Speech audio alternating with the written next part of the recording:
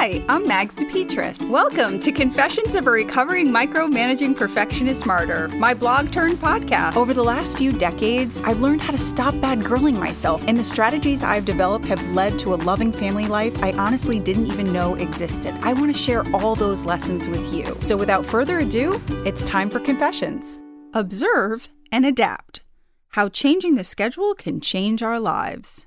My buddy Christine Woodside shared with me this week that one of her scientist friends told her that Darwin, when talking about evolution, didn't actually say survival of the fittest, but actually he said survival of the most adaptable.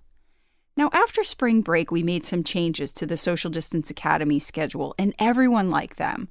But once we were in the swing of things, I could feel myself getting annoyed with the children's attention level at certain times during the day.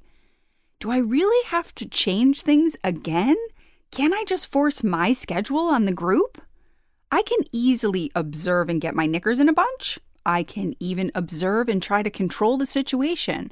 But Corona is asking me again and again, can I observe and adapt to what's best for everyone involved? So far, I feel like we're adapting the crap out of this thing. But you know, our constant adapting doesn't feel like just survival. When I change something and do what's most beneficial, not just for me, but for the whole team, I feel like a qualified, capable, mature adult. Adaptation feels like an opportunity to thrive. However, Corona, I'm just about adapted out over here, so the faster you can run your course, the better chance these little people have of making it out safely.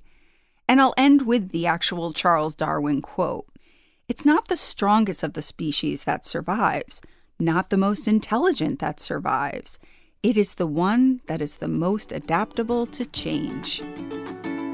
Okay, if you're anything like me, you didn't even think about subscribing to this podcast, so this is your reminder. Please subscribe, rate, review, and tell your friends. And also, head over to magsdepetris.com. That's Mags, DEPETRIS.com to subscribe. There you can stay up to date with everything that's going on at Confessions. Have a wonderful day and take care.